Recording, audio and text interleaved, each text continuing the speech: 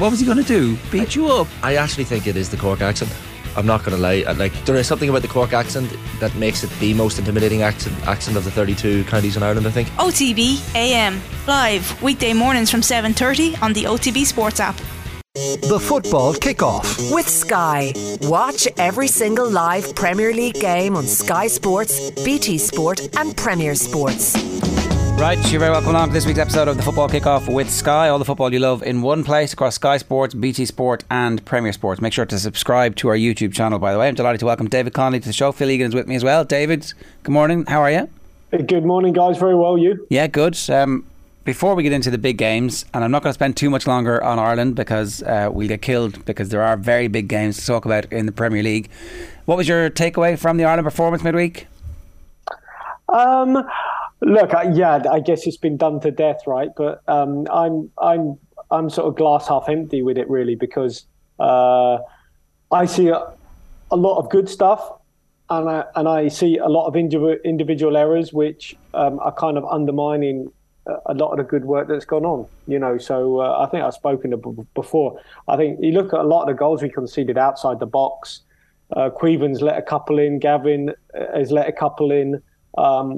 Avoidable goals, you know, we can pick through loads of different parts of performances, but ultimately, you know, just a couple of individual errors are sort of, you know, I think sort of undoing a lot of good work. So, you know, I'm pretty sort of, you know, I'm pretty upbeat about it. And look, we can go over, say, Connor's impact when he come on, you know, square pass, etc. All these little individual errors, but I don't think you can get away from what I think is a lot of good work that's going on. And, you know, look, they got the victory in the end, I know that, but I think a couple of wrong starting selections, I think, for the Scotland game, I think didn't help. But I think he got his team right for the second game.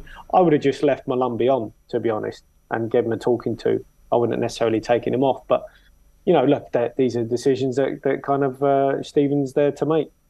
Do you think Malumbi not being on has an impact on the players in midfield not being closed down, and then the shots are allowed to happen? Well, that's kind of a direct correlation.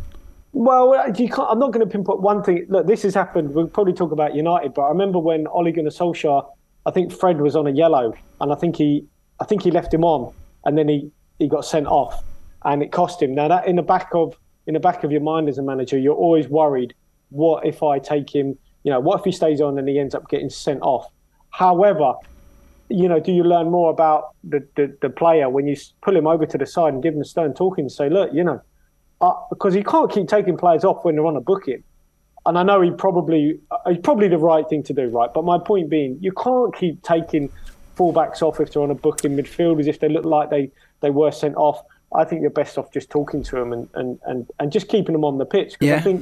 I think our starting team, and 12 and 13, you know, the lads are playing, you know, and those that aren't playing, I think they got into the groove of the game, you know, like by the second game around. But I don't think you need to be like a kid here and take the players off. That's like interesting. you did with Jason, you know? Here's the thing, right? If he'd been sent off and Ireland had been down to 10 men, the likelihood is they would have organised themselves defensively and not been cavalier going forward, and we would have held out for a 2-0 win, because everybody would have dropped back, 2 low blocks, run your legs off, and away we go. It's an interesting kind of thought experiment. Yeah, you're damned if you do, you're damned if you don't. I did feel like I think we can all agree that he was blessed to still be on the pitch. So you can see why they just thought, right, like he is just anything that he does now, he's going to get a yellow card. And I mean, it wouldn't be unlike opposition players as well to try and entice them into that. Yeah. So I can understand why they took him off. There was a few selections. Would we have won the game 2-0 if we'd had a man sent off at that stage? Possibly. Do you know what I mean? Like, we would have completely, okay, like what we have, we hold. That's grand. And like, it is wild that we're conceding goals from outside the box so regularly, when all of football, apart from like this one small group who follow data, are like, don't shoot. And it turns out shooting. We should be saving them. Hey, we should be saving. Yeah. I mean, look, I was lucky with the goalkeepers when I played, but we had incredible goalkeepers. You know, obviously Shea was the main man, and I look at the goal against Ukraine at home. You know, I think Queven should have saved that, the direct free kick. The two that Gavin let in, I think the first shot, I think he should have palmed it way past the post. Second one he should have saved. Maybe we're lucky like that. But these sorts of individual errors, like I'm sure Phil will there's not a lot wrong. The only thing I'd say on Stevens' management is I think he's too keen to do what is perceived right. So he started Michael. I wouldn't have started Michael in the first game. I would have brought him off the bench for the last half hour. He was right to start him in the second game. But I would have played those that were playing and introduced Michael off the bench to have an impact. But then I think taking Jason off, I think what he does, he does the right thing. Because Michael and Troy did well in June. June's a long time ago now. June's a long time ago. And I think that's a little bit dangerous. And it might be perceived to be the right thing because they did well last time. But I think that's only a couple of things I've noticed from his management. Maybe he's just doing what's perceived the right thing. Well, let's take Jason off just in case. Well, why don't we throw caution to the wind there and think, well, if Jason stays on the pitch, he might be able to offer us more, and I'll give him a stern talking to. You better not let me down here. One wrong move and we're done for. And just seeing it was a gamble, but I think sometimes maybe Stephen's reluctant to gamble at times. It seems like he sometimes maybe does what's perceived the right thing. Ironically, it was the defenders, it was the team continuing to gamble for the third goal, which would have been very nice. An L routine 3-0 win would have been great to back. One last thing before we leave this, and I promise it's the last question on this. Troy's finishing, right? The chance against Scotland is something that he's going to live with for a while and probably replay in his head again and again. As a striker, what should he have done and how does he recover? I tell you what he should have done. I've got a clip, exact same clip of Wayne Rooney in Euro 2004 running onto the ball. Almost a carbon copy where Rooney looks to the goalkeeper's left but plays it to his right, almost like Troy did. When you break down how Troy missed that goal, when he strikes the ball, it's under his feet. His first touch is a bad one. His second touch is a bad one. It doesn't set himself properly. You look at Rooney's first touch, I think it was against Croatia. I can't remember, but I almost posted the clip on Twitter because it's a carbon copy. His connection on the ball is a poor one. He scuffs it, but that's because of his first touch. There was a lot of similarities. And Troy had the header. Where was the header against? Was that away Ukraine, I think? I can't remember. He had a decent chance, a header that he headed wide. I think he's had a couple of chances, but I just think someone like a Scotty Hogan would have been better. Players. I think strikers are a bit different in all honesty. I think you pick strikers who, you look at them in training, but I think form and control and your touch and your hold-up play and everything and your finishing ability does fluctuate with how much game time you're getting, in my opinion. So and yeah, I'd love to put that clip up. It's almost a carbon copy, and you could see the exact moment. Troy uses the outside of his right foot, which is fine to use, but it's the smallest part of your foot. And if you miscontrol it as he did, it ends up under your body. His second one was under his body. It wasn't out far enough in front of him. And by the time he struck the ball, it was almost under his hips. It wasn't in front of him a little bit. So his contact, he was coming down onto it like a golf swing, but a bad one. You can pour over it, but it's those little details which set him up for the finish, which was a scruffy one. Can you fix that?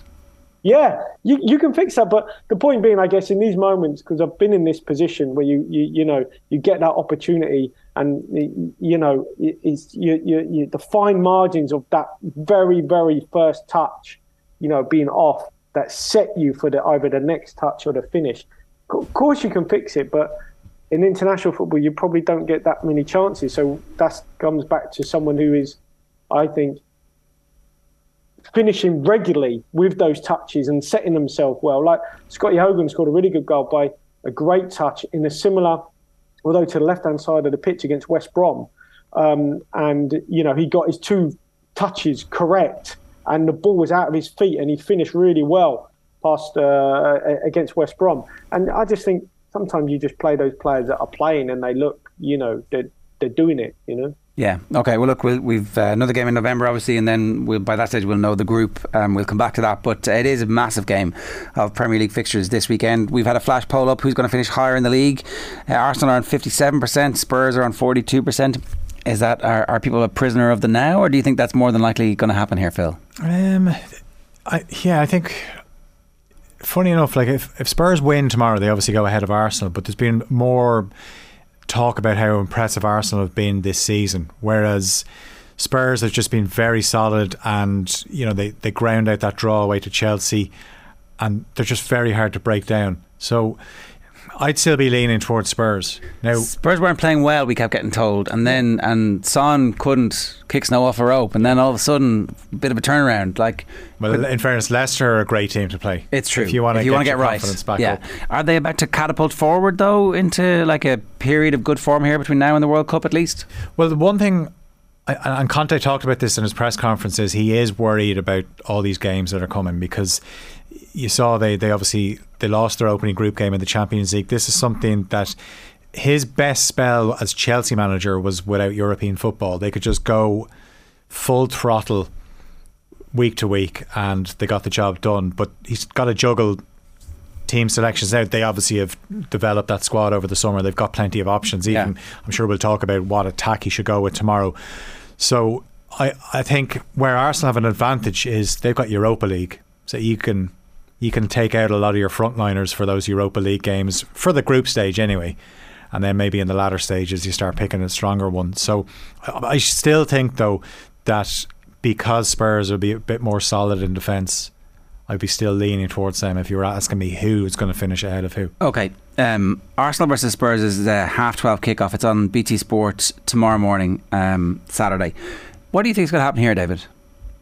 Well, I tell you what, I watched Arsenal at Brentford live last week or the week before, and they were. I got to be honest, they were so impressive in every way. Thomas Partey in the middle of the park picked up everything, like every second ball. They kept it really, really well. They had no Odegaard either. Jesus was a constant threat. His movement was superb. And I came away going, I tell you what, I had newfound, not that I didn't have respect for them, but I certainly had a newfound respect for how they played. They're very aggressive. They were excellent at the back, 2-man mountains at centre-half. So, wow, they have really, really come on, because they sort of swatted Brentford aside with such ease. It was, I tell you, it was really, really impressive. Really impressive. Obviously they got Saka. I'd be hard pushed to think that Tottenham would finish above Arsenal, for example. I'd probably go against Phil here, although I really like Tottenham's front players. I looked at Arsenal and I tell you what, they were excellent. It's very tight at the top. Obviously, there's just a point between them. It's obviously incredibly early in the season, and the run of games is going to get even more difficult because of the postponements. But it's very interesting to see exactly how Arsenal approach the game this week. Like, they're not going to sit back. They're not going to be conservative, are they? They feel like a team who are kind of growing out of that, where when there is a home game and they'll be slight favourites for it, that they're actually going to be able to go out and try and inflict their game plan, David. Whereas in the past couple of seasons, it felt like sometimes Arteta didn't quite believe that he had the playing staff to do what he wanted them to do. Yeah. I mean, look, they've made some, big calls, big signings. He's had to wade through an awful lot to get him to sort of this sort of point. Whether they thin squad, but whether they needed to, bring on the 15-year-old, whether they needed to do that. Namweri, I don't know, but they just look, they just look so impressive. I got to say that, it's kind of like a similar matchup in terms of Arsenal's two centre halves with the two holders in front of them, and Tottenham then have the same, like that matchup. But I guess for Tottenham, I think there's a few more unknowns for Tottenham, like, will Son start? I mean, who doesn't like Son? Who wouldn't want to see Son in the team? He scored for South Korea. Richarlison obviously scored when he was away for Brazil. He looks a real threat. So who's going to miss out? I mean, I think Conte's he's kind of got a big job on his hands in terms of a nice job, right? In terms of who starts. Yeah. It looks like if it's going to be anyone, it would be. I would have thought it would be Son and Richarlison in behind Harry Kane, but. Maybe he'll still stick with Kulusevski. I don't know, but it's a nice problem to have. Who do you pick? Yeah, no, I think Kulusevski might be left on the bench, but what an impact player to be able to bring on. I just think Richarlison obviously had that unsavoury scene playing for Brazil, where someone threw a banana at him. And, you know, one thing you see with Richarlison is he's a very defiant character, where he will be itching to go on tomorrow and prove a point that people aren't going to stop him doing what he does. And here he is now playing in he's the kind of player you kind of want in a derby. I know at times the frustrations got the better of him in Merseyside derbies, but because he was playing in a very one-sided derby and he was on the wrong side, whereas Spurs and Arsenal is far closer. It's on a knife edge, really, isn't it? Yeah, if Spurs win tomorrow, it doesn't surprise me. If Arsenal win tomorrow, it doesn't surprise me. And if it ends up a draw, again, there's no real surprise there. That you kind of imagine it's Arsenal are going to have plenty of the ball. Spurs will be happy enough for that and then hit them on the break. And that's where, as good as Arsenal were in spells at Old Trafford, look what happened to them when they got exposed on the counter-attack by United. And you could argue, well, I think that's how Spurs are going to play. Spurs are going to play like that. Yeah. And they have better attackers than Manchester United. Yeah. So the pattern of this game is going to be fairly similar to that game, where you would expect Arsenal to have the bulk of possession and create some good early chances. Yeah. And if Spurs can keep them out, then all of a sudden, the longer the game goes on, more likely Spurs are going to get something on the break. Yeah, I mean, just quickly on that, right? You know, it's interesting where Richarlison play. I mean, for Brazil, he's playing down through the middle, which is interesting because in terms of Harry Kane and how long he stays at Spurs, but it's almost like, you know, would Richarlison fill those boots when he does depart? And then obviously you've got Son and Kulusevski in behind. I think they've got that luxury now, Spurs, that they could play if Kane is out or whatever, that you know, let's just see if that ever happens. You know, previously, do you remember when Kane was out? Was it last season? Was it before that? Where then Son stepped up and bagged loads of goals. You know, I think now with Richarlison, I just wonder as well whether Tottenham have got that ability just to play. It could be Son as a 9, it could be Richarlison as a 9 that they didn't kind of have before. So there's no doubt they're going to be punching up there, right? But I think it's interesting because he can definitely. I think Richarlison can play that 9 role. Yeah, and you can then rest Harry Kane in some big games or some smaller games if you need to. And I'm not talking about League Cup. You might be able to rest him for some Premier League games. You might even be able to rest him, ideally, as the group stages go on, if you have to, or leave him in reserve. Just one point about those 3 players. If you play them all at the same time, is the balance right? Is there any way that, like, they need to feel out the relationship that the 3 players will have, even just making the same runs or making different runs? And, like, is there a world in which Harry Kane, who does like to play very deep sometimes, who isn't just a old school Teddy Sheringham style number 9? Yeah, I mean, the thing is, I think with Kulusevski and Harry Kane, they're both not quick. You know, I've seen Kulusevski live, and he's fast, but he's not quick. He doesn't have the pace of a Son or a Richarlison. No way. So I think once you've got a Richarlison and a Son in there, that pace that they have. I mean, Kulusevski is very left-footed, isn't he? Predominantly left-footed. You know, he plays that role really, really well, but he's a completely different sort of player, and he's nowhere near as direct as Son and Richarlison. You know, so but technically outstanding. But you know, I think certainly the addition of Richarlison is just an interesting dynamic, because I wonder at Kane at some point will not be fit, and will the wheels fall off? And you could say that for Arsenal, right? If, you know, Jesus got injured, are the wheels going to fall off for them? Yeah. You know, it could be said the same. And Nketiah, he played the Europa League, didn't he? He scored. You know, would he fill the boots? Well, I think without Jesus, you'd say that Arsenal front line is not as strong as Tottenham's. Brazil have some good footballers just in time for the World Cup who are in good form. Yeah, and they're able to leave out Jesus. They're able to leave out the 3 Gabriels from Arsenal, Martinelli and Gabriel. It's not bad. Actually, Gabriel, if I'm Spurs, I'm looking at that side of the Arsenal defence. Obviously, Saliba's been unbelievable, and he just looks like he's going to get better. But Gabriel with the ball at his feet, you kind of get nervous. You look at him and you think that he's going to do something silly, and he's somebody that wouldn't be classified as press resistant.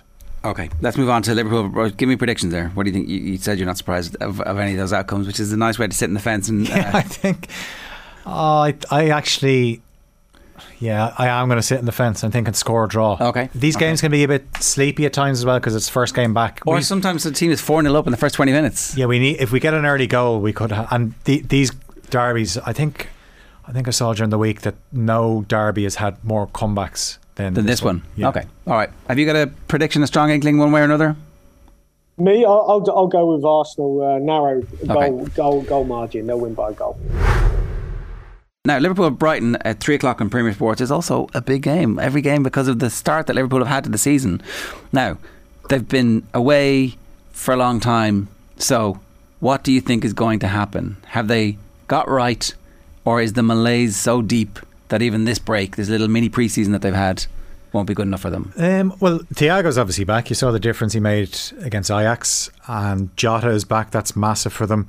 And Trent Alexander-Arnold is angry because he's basically gone away with England. He's out of the World Cup squad. Not a hope. You'd be surprised. So he's got a point to prove, and it's hard to know what to expect from Brighton. Obviously, Brighton are so good away from home under Graham Potter. Graham Potter's gone now. De Zerbi's first game in charge. What does he do? Does he just stick with the way they've played? I mean, he hasn't had much time with them, but it's a game that Liverpool are going to have plenty of possession. They're going to create chances, but if they don't put them away, Brighton are the kind of team that will pick you off. I think back to the game last season where Liverpool were 2-0 up and seemed to be cruising, and then Brighton just kept getting in behind that high line, and eventually they got a goal and they got two, so they got a draw. So it's a tricky game for Liverpool, but I think having Jota back is massive, because Firmino drops all the time, whereas Jota won't do that. And if you look at the Salah goal against Ajax, that was made by Jota, running with pace at the Ajax defence, and he obviously laid the ball off to Salah. It also takes pressure off Núñez, who scored for Uruguay during the international break, but I don't think the plan was ever to have Núñez start so early. This was going to be your classic Jurgen Klopp. Bring him in, show him what it's all about, ease him in, and then he'll come in 2 or 3 months and he'll hit the ground running. Obviously that hasn't happened. No. Okay. So a big game, because the new manager bounce might happen for Brighton, and can you have a new manager bounce with a club that's lost the manager that they want? They didn't sack Graham Potter. Maybe. What? I don't know. David, you'd be able to answer this as a player. If you're a Brighton player and things are going so well with Graham Potter and everyone's talking about you, and then he's gone, what does that do to a dressing room? Yeah, that can be tough, and I think credit to Brighton, because at least they made an appointment and brought De Zerbi in, pretty quickly, which I think was needed. But the last game was 3 weeks ago. It's a long time to sort of ponder and then wonder how things are going to go next. And I think Graham, a lot of them might be thinking, will Graham come and get me? Am I going to end up at Chelsea? Is there an opportunity for him to take some of us with him? I mean, those that have just joined would probably be feeling let down. Your Billy Gilmores and players like that of this world, thinking, well, hang on a minute, I kind of joined to play for you, because make no mistake, Graham Potter's standing was such that everyone, I played with players that play under him, and they say he's absolutely brilliant. So there'll be players joining Brighton to probably play under Graham, and then he's gone, and you think, where do we go now? And obviously, he is key to how they have functioned as a team, as a football club, as a relatively calm and stable football club. Nothing ever comes out of Brighton, right? Any unhappy players, not one peep, nothing. Players are sold, they move on pretty quietly. He seems to have excellent man management, and you just wonder how that's going to go with, I don't know, De Zerbi, Italian, you can't stereotype, you have no idea how he's going to, unless you watch his previous managerial appointments. I know he's had a lot of them, but there was mitigating circumstances in a lot of them as well. But nonetheless, it's a big change from someone like Graham, who's been there for such a long time, and his whole coaching staff. So it's so hard to predict this one. It's really difficult to call, because I think if you're a Brighton player or a fan, you might be excited about him because you think, well, okay, well, they got Graham Potter's appointment right. Maybe, this one will be right. We just don't know it yet. Yeah. Okay. That's the 3:00 kickoff on Saturday. On Sunday, Manchester City versus Manchester United. It's a 12 o'clock kickoff on Sky Sports. We've got Nathan and Brian Kerr on off the ball commentary for you on the radio. What do you think? Yeah, it's been kind of build up as can Manchester United stop Erling Haaland scoring 3 hat-tricks in a row at home. And this comes back to when Lisandro Martinez started and people questioned was he going to be big enough physically to play in the Premier League, and that has kind of gone away, and now it's resurfacing. But since the Brentford game, yeah, but he has played against Haaland before. He was part of that Ajax team that beat Dortmund 4-0. So I'm sure that will help. But I suppose the difference now is there one thing that we haven't really spoken about, in that he clattered Gabriel Jesus, and who was it? There was another game where somebody got completely taken out. He should have given a penalty away against Brighton, I remember. I have a prediction that he's going to pretty early try and do Haaland. Yeah, possibly. I mean, he is a feisty character, and he certainly has. He defends very similarly. He kind of reminds me of his compatriot Gabriel Heinze, where did he do Salah as well? Yes. Yeah, so it's Salah and Jesus he's done in like successive back-to-back big games, where both of them afterwards were a little bit reticent about, am I going to get kicked again? Yeah. I don't know if that works with Haaland. I mean, it'll be interesting. He's a slightly bigger individual. I mean, certainly, it's not the size of the dog in the fight, it's the size of the fight in the dog. Absolutely. I think the difference, though, with the Ajax and Dortmund game is that City have De Bruyne, and we know how good he is, and they've already formed a relationship there on the pitch that is showing exactly why City wanted to bring in Erling Haaland. Now, as good as City are, there's been plenty of opportunities for opposing teams to get at them. Now, it depends on Martial and Rashford have had success in this fixture in the past, but they're both doubts. So what does he do? Does he go with Elanga because he has pace? Does he maybe throw Christian Eriksen into the Bruno Fernandes position and play Fernandes as a false 9, and then bring in someone like Casemiro as another holder? It'd be interesting to see Casemiro play some football for Man United in a big game, wouldn't it? Yeah, I mean he's played in plenty of big games, so I wouldn't worry about him in that sense. But yeah, I think it's going to be very similar to what we saw, the blueprint that Solskjaer had to beat City in these big games at the Etihad, where they just frustrated City and they just hit them on the break. Yeah. I don't know if they're good enough to do it. Well, that's the question. Will that work, David, do you think? I think it's got a very good chance. I mean, say you look at Saint-Maximin, for example, the damage he caused Newcastle, not a lot of the ball. Could Anthony, for example, do the same? That is what I guess United will be looking for. That, they've won games. You go back to the Arsenal game, I think they had, 30-something% of the ball. They're going to have the same tomorrow, right? And it's just whether they can hurt City on the counter-attack, which, absolutely they could. So, and look, Aston Villa, I guess made a change. When Villa played, they dropped one of their sort of creative midfielders, went certainly more solid.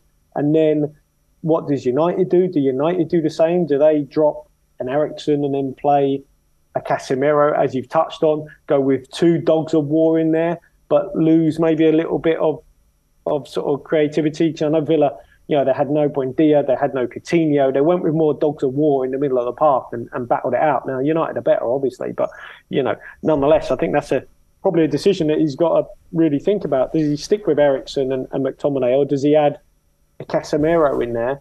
And maybe does he take... He's got to start picking Casemiro, right? Yeah, but let's see him. You can't leave Eriksen out. Eriksen's been brilliant for United, and even see his goal for Denmark against Croatia. Would they not play very well together? Are they not is that not a good partnership? Yeah, but I think there's levels where, the Arsenal game, the Liverpool game, Liverpool and Arsenal both had a lot of possession, but if you give City that much possession, they can hurt you a lot more.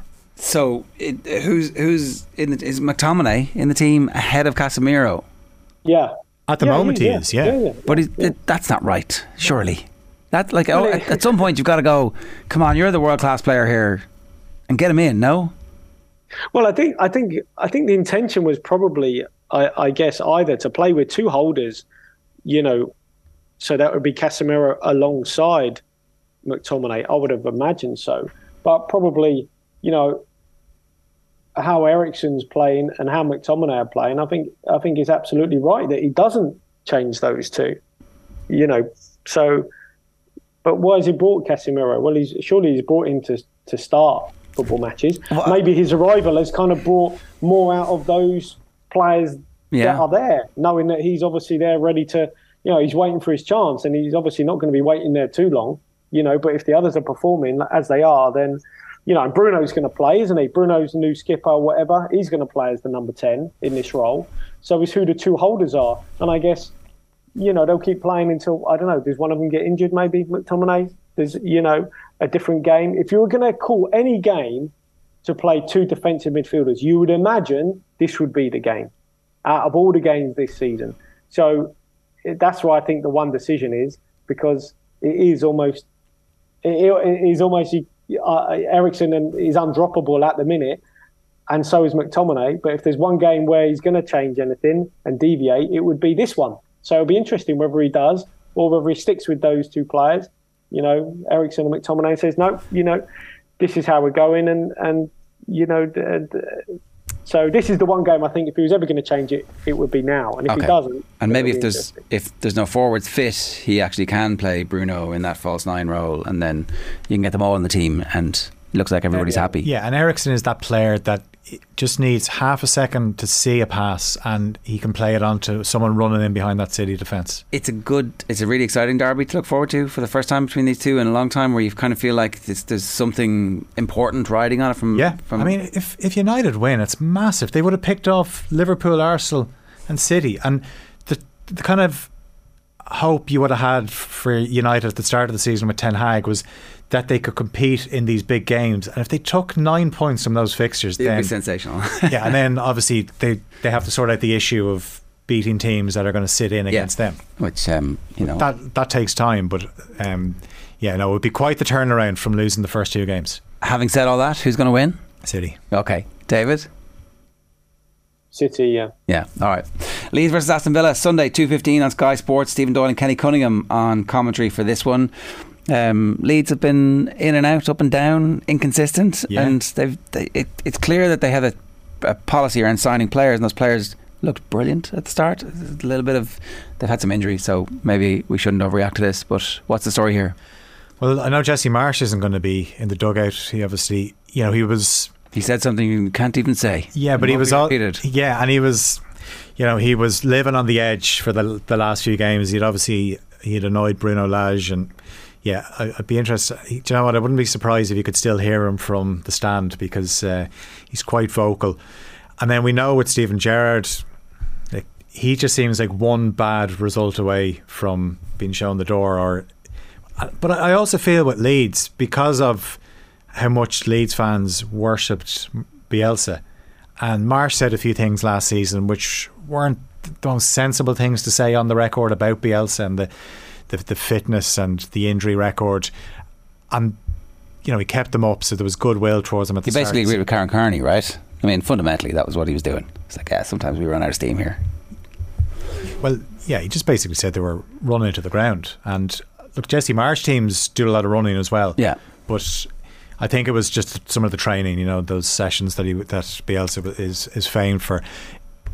A few bad results though for Leeds, and this is one of those. It really is. Managers on the verge of the doghouse. There's a couple of fixtures like that over the weekend. I know we'll get into the other one as well, where you would fear for a losing manager. Yeah, okay. And will there be a losing manager, or does this have boring 0-0 written all over it? If Villa are involved, it's not going to be an exciting game. Not at the moment. You know that, sure. I do, unfortunately. David, what do you think is going to happen here? Yeah, I mean, look, I think for Aston Villa, all they cared about against Southampton, because they worked on the game and it wasn't a good game. It was dreadful. Was getting the 3 points because they picked up the point against City before that. So for them, 4 points out of those two games, great. Now they're up against a Leeds side who, they're certainly not as strong. I think they're probably hoping that probably Firpo and Ayling, if they're back fit, that will be a big boost for them. Rodrigo as well, so they've kind of, they're missing key players, I think. Bamford, can he get back proper 100% match fit and get amongst the goals? So I think they've got players that will certainly improve them and make them better. And I think here for Aston Villa, if they probably get away from home, keep the run going. If they've got another clean sheet, something like that, I think you have sort of signs of improvement for them. Okay, the last game is Leicester versus Forest. It's 8 o'clock on Monday night, and as you were saying, managers who are up against it at the moment. Yeah, you have a manager who couldn't sign a player against a manager signed far too many. So many players.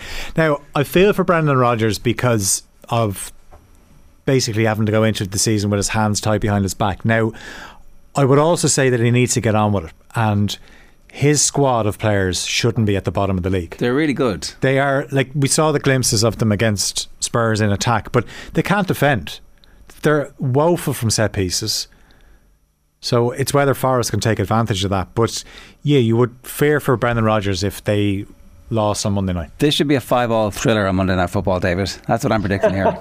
Yeah, I mean, geez, I know Kasper Schmeichel left because apparently he would have stayed if he would have got a similar contract, but Nice sort of offered him 3 years on the same money or whatever. He's ended up at Nice, but nonetheless, Danny Ward is really, really struggling, in all areas of goalkeeping, and you can say what you want about other areas of the pitch. We touched on it for Ireland, conceding goals from distance.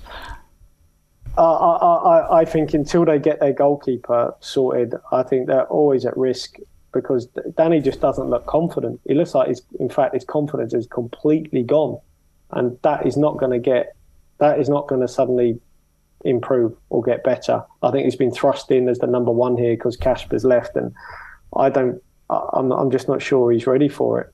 And he should be ready, obviously, by now with his age and etc. But I think they've made a huge mistake here, not having an able deputy to come and step in. And Forest, I think, will be okay. I know it's hard integrating all these new players, but probably might suit them being away from home. Pressure's all on Leicester. Will the crowd turn? East Midlands derby, etc., etc. They've got all the talent, Leicester, but I just fancy if Forest, if I was them, I'd have a shoot on sight policy. Yeah. And it's only when you watch Danny do you see that he's finding it really, really hard in goal. So I think sort of difficult times for Leicester at the minute. But I'm one of those. I think they've got a lot of good players and. They will improve. I do think that. Although Leicester have got the worst start in Premier League history, which doesn't. Yeah, I mean, look, it's another good thing to put on his CV. I recovered from the worst start ever. Yeah, exactly. Yeah. And he'll be slow to tell us that, won't he? He'll barely point it out. We'll leave it there. Good stuff. David Connolly, thanks a million. Phil Egan, thanks a million. The football kickoff live every Friday around about 11:30. With Sky, all the football you love in one place across Sky Sports, BT Sport and Premier Sports. See you next week. Take care. The football kickoff with Sky. Watch every single live Premier League game on Sky Sports, BT Sport and Premier Sports.